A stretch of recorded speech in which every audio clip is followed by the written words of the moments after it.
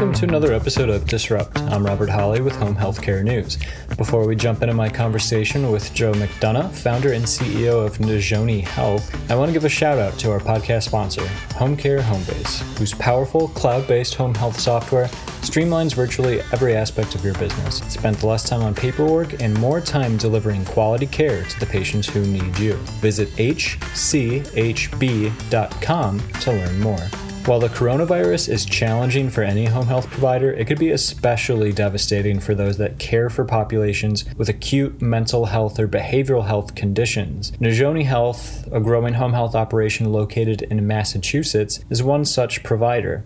I recently caught up with founder and CEO Joe McDonough to check in on Najoni and how it's had to adapt and innovate during the coronavirus emergency. Timing-wise, Joe and I connected around mid-April, right around when Najoni was starting to deal with its first COVID-19 patients. Joining me now is Joe McDonough. He's the founder and CEO of Najoni Health, a home health provider that operates throughout the state of Massachusetts. Joe, thanks for coming back on the podcast. Well, thank you, Bob, for having me. It's great to talk to you again. So for our listeners here, they might be a little bit confused that I'm saying back on the podcast. Joe and I actually recorded a previous Disrupt conversation, but that was before the coronavirus completely changed, everything. So it seems a little bit stale to drop that earlier conversation in light of what's going on. So Joe, really appreciate you kind of doing this take two with us. Yeah, absolutely. And I'm sure we both had better hair the last time we spoke. Yeah, I actually have a pretty lengthy beard right now, and I don't think I'm going to shave it until the world goes back to normal. So it might be a couple weeks here. But all right, before we jump into your response to the coronavirus and what you're doing within your own operations, just to give our listeners a better idea of who you are and who Najoni Health is as a provider, could you just kind of go over the basics? You have a pretty unique home health model, right? Yes, absolutely. We're typical VNA. However, we specialize in patients that have behavioral health diagnosis that also have chronic medical comorbidities. So it's a different type of population. It's a younger population. They're not homebound.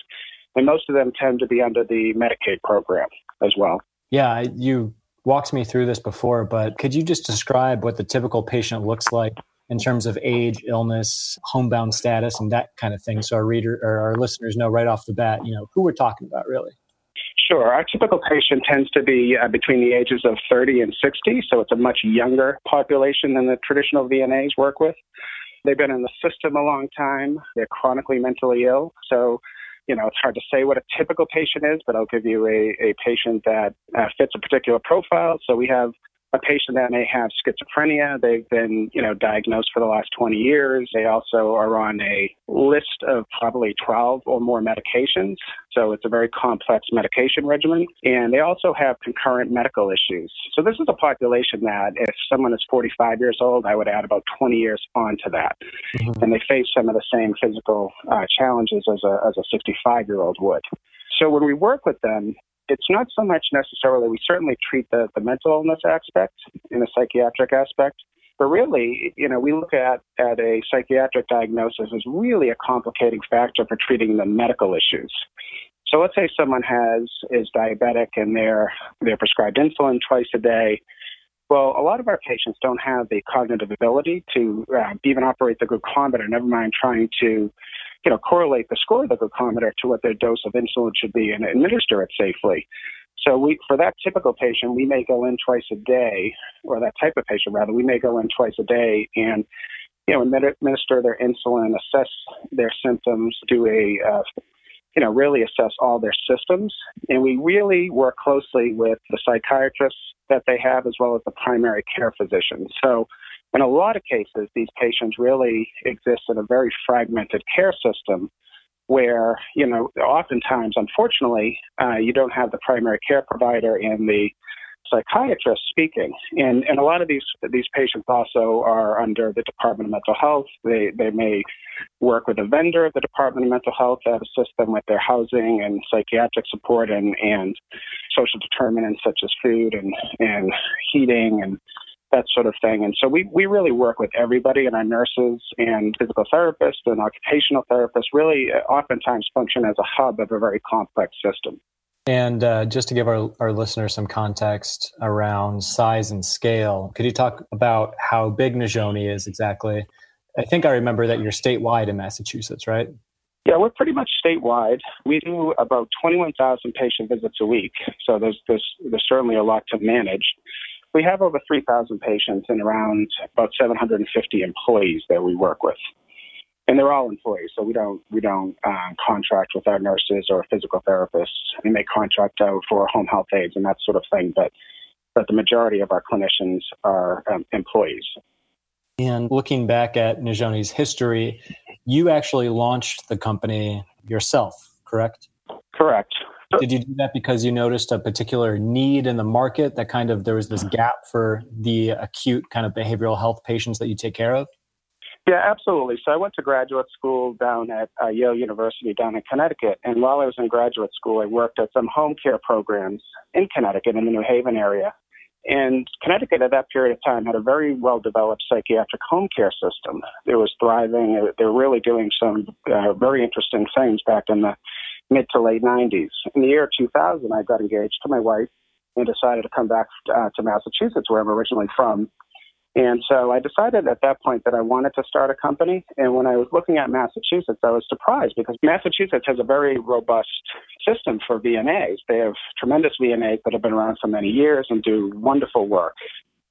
But one thing I noticed is that for patients that were chronically mentally ill, that weren't homebound, or a younger population, there really was not any agencies that were meeting the needs. And so oftentimes these patients would be discharged from a hospital. They had medical needs, and they really weren't able to access care. So they were consistently going back into the emergency room and then, being hospitalized oftentimes up to 20 to 25 times a year. And so that's when I saw a lot of those factors. I decided to start this company and try to meet those needs. And we really have done well over the years. And it's simply a population that continues to need more care. There's more need in Massachusetts and certainly more need throughout the country. Mm-hmm. All right. Well, I want to take this time now to shift gears, jump into current events a little bit and the coronavirus public health emergency. On a high level, I want to ask first, how has the COVID-19 virus impacted your operations? And then maybe as a follow-up, I want to walk through some particular challenges because we all know that PPE and access to that has been a huge issue just kind of across the country. But let's start on that high level. What are the ways that COVID-19 has impacted your operations? Well, we've been fortunate. So we spent the last 18 months really focusing on our technology infrastructure. We've become cloud-based as a company. Our CIO, Dave Ledoux, has really pushed us. Sometimes we resisted him, but he said there may come a time where you have to work remotely. And certainly as we're looking to expand across the country at some point, we wanted to really set up an infrastructure that allows our staff to work from anywhere. And Bob, you have a nice calming voice. If you're looking for more work, we could use you on Saturday from 8 to 4 in our intake department. So you could work from Chicago and nobody would notice the difference. So we set ourselves up to really be able to work remotely. So when this crisis happened and, they, mandated that businesses have their employees work from home, we have not missed a beat. And, we've been able to run our revenue cycle. We've been able to run all of our clinical ops. We've been able to run intake and continue to be able to take patients. And we even had actually a virtual orientation. We had new employees and we were able to orient them, or at least the education part of it, we were able to orient them remotely. So from that standpoint, it really hasn't affected us that much as far as the nurses and our therapists going out into the community to visit our patients. We've been able to maintain and see all of our 21,000 visits a week. There's been, small instances where several patients are, very worried about having people come into their home and they've refused care. We certainly have coordinated with the patient's physicians to get different types of plans for those situations. But the majority, I would say 99.9% of our visits have not been impacted. Now, that's not to say that it's easy because we've been managing a lot of, fear, concern of our clinicians. We've been really struggling, as any home health agency or any home health company in the country, but frankly, every healthcare entity in the country right now is struggling for PPE. That's our biggest challenge at the moment, and everyone's biggest challenge. Have you had to change, how you source it or how you utilize it at all? Oh, absolutely. We have gone through, any type of channel. We actually just got a large shipment from a company in Ireland of face masks. And so really any way that's, is ethical and legal, we are trying to source PPE. And certainly it's been a huge cost driver for us, and we know for other agencies as well. Have you had any COVID-19 positive patients that you're caring for already? Yeah, we have 7 total, 5 are in the hospital, 2 in the community. So we haven't seen the big surge in the community that everybody's been anticipating, but certainly we're in the midst of it right now. So who knows what happens in the next few weeks, but we're certainly ready for it. Yeah. And just as we were gearing up for this call, you kind of mentioned offhand that you actually went on that very first visit into the home to a COVID-19 patient. Could you just kind of describe that experience and why you, as the leader of Najoni, wanted to actually do that yourself? Sure. Thank you for asking. So we had our first patient, and at the time, and during this time, right, everybody, the fear factor for everyone in healthcare right now is pretty high. And so we're constantly communicating with our staff and giving them the most up-to-date information from the CDC or the Department of Public Health or CMS that we can. And so when we got our first official COVID-19 positive patient, I felt that it was important to set the tone in the company as the CEO of the company and as a nurse myself to go out and do one of the first visits with this patient. And, it was frankly, in the sense I wanted to let the staff know that I would never have them do anything that I personally wouldn't do as well. And the visit itself was great. I've done about 20,000 visits in my career, but not for a long time, but it was great to be out there. I was a 75-year-old patient who had COPD, anxiety, major depression, and also diabetes. So it was great to talk to her and try to give her as much information as I could and, provide some solace. A lot of our patients, frankly, are alone. So when everyone is sheltering in place, I'm sure, as my family probably wants to kill me at this point, but everyone is having a tough time. But certainly our types of patients are really struggling. And oftentimes it's our nurse or our therapist that comes in and works with them. And they may be the only person they speak to all day. So really our nurses are providing a lot of solace. They're providing a lot of reassurance and helping, make these patients less lonely during this difficult time. I heard reports today that we had several nurses out of one of our offices were actually getting food for patients because they were running low on food supplies. So oftentimes our nurses are really a lifeline for these patients, especially when social service systems are really struggling right now. So it's more important than ever that we continue to visit our patients and continue to support them as much as possible. I almost want to take that soundbite and send it to CMS after this podcast just to really illustrate, what these frontline home health workers are doing to go above and beyond. We recently did a webinar with some folks from VNSNY and the Home Care Association of New York State. And we were talking about how home-based care has almost taken a back seat to the hospitals, who are often the kind of the top dog within the healthcare system calling the shots. But I think that that's a really great story that highlights the important work that, folks like your team are doing right now. Apart from, PPE, apart from the isolation challenges with some patients, what other issues operationally are you experiencing that are maybe unique to the patient population you have? Well, it's difficult, right? Because it's hard to get a lot of our patients right now to their primary care appointments because a lot of that has stopped, right? So there's just a lot of challenges, and certainly there's, hospitals right now are really focusing on COVID-19. So sometimes it could be even difficult to get a patient in the hospital as well. So there's just, with the system kind of on pause right now, there's just several challenges. It's hard to sometimes get in touch with physicians because their offices are shut down. So it's, we're dealing with the same thing that every other agency is dealing with at the moment. I imagine it's calling a lot of audibles on a day-by-day basis. Well, you have to improvise, right? And certainly, Mass Health, which is Massachusetts, the Massachusetts state agency that manages Medicaid, has been very helpful, and they've been able to extend the time we have to get physician signatures. They've been able to relax regulations such as having physicians only sign orders. Now, nurse practitioners and physician assistants can sign orders. So that's really helping ease some of the challenges. And frankly, the state government, the governor, and Mass Health have really stepped up. And we feel sometimes we'll conflict with state governments, as every home health agency will, or CMS, but we feel like they really are stepping up for the industry right now.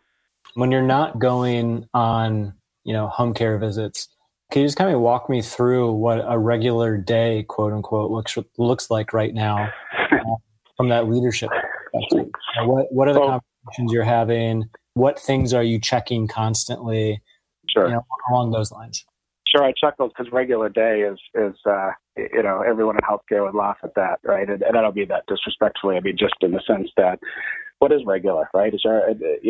And so what we're doing right now is we're meeting every single morning with our clinical team. So our leadership and our clinical leadership is meeting every morning, and they're just, in essence, providing any updates on any Department of Health or CDC guidance that has changed, because it does change on a daily basis. They're reporting out about any patient or any types of exposures, if any has happened.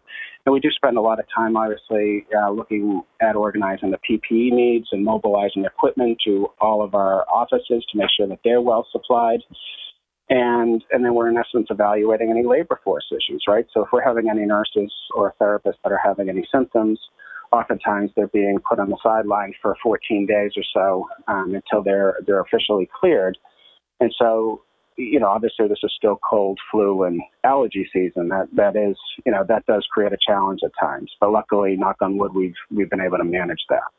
Every single day we have a COVID-19 task force meeting in the afternoon, and that may consist of, so we have a group of people that we've organized to put on that committee, and they'll attend any kind of CMS, CDC, DPH seminars or webinars, rather. We're always consistently looking at state and national statistics for any trends. We're updating all of our organizational process and procedures, and sometimes that can almost change on a daily basis.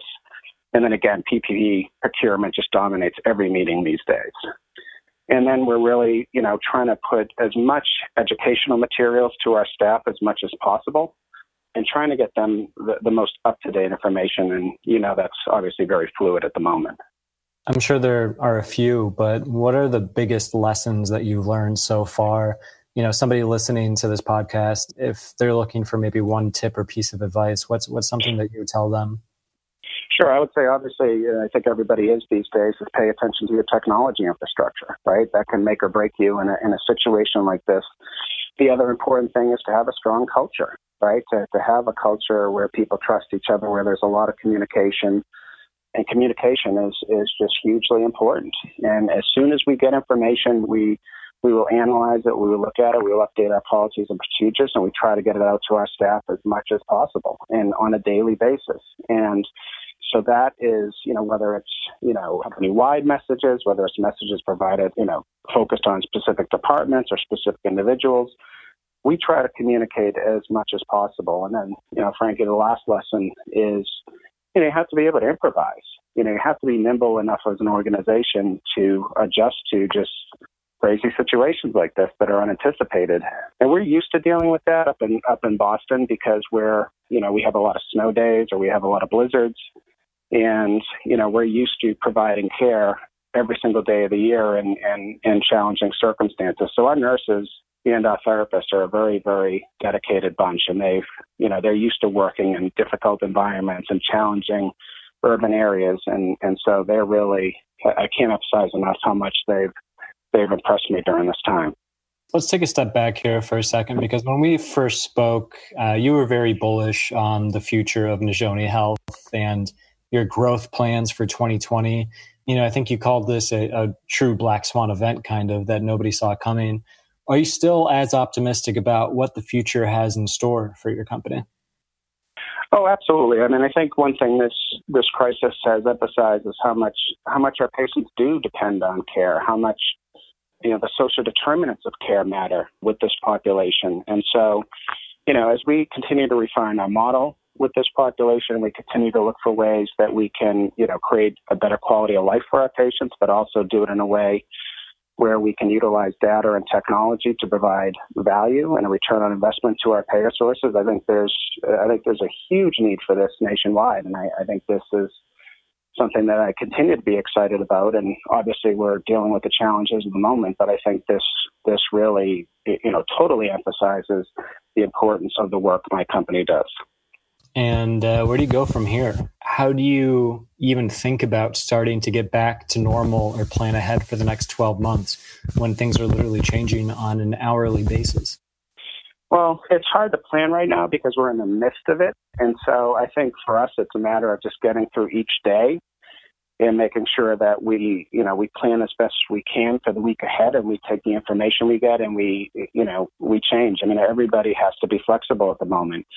And our goal right now is to make sure that our patients get service, that they get, that they're safe, and our staff is safe, and all needs are being met at the moment. So, we're trying to do the best we can to work with hospitals, to work with Department of Mental Health vendors and other group ACOs that we work with to meet their needs. And that can be changing as their, staffing issues change as well. So we're talking to everybody, and frankly, I've been very impressed with the way that everybody has supported each other in our community.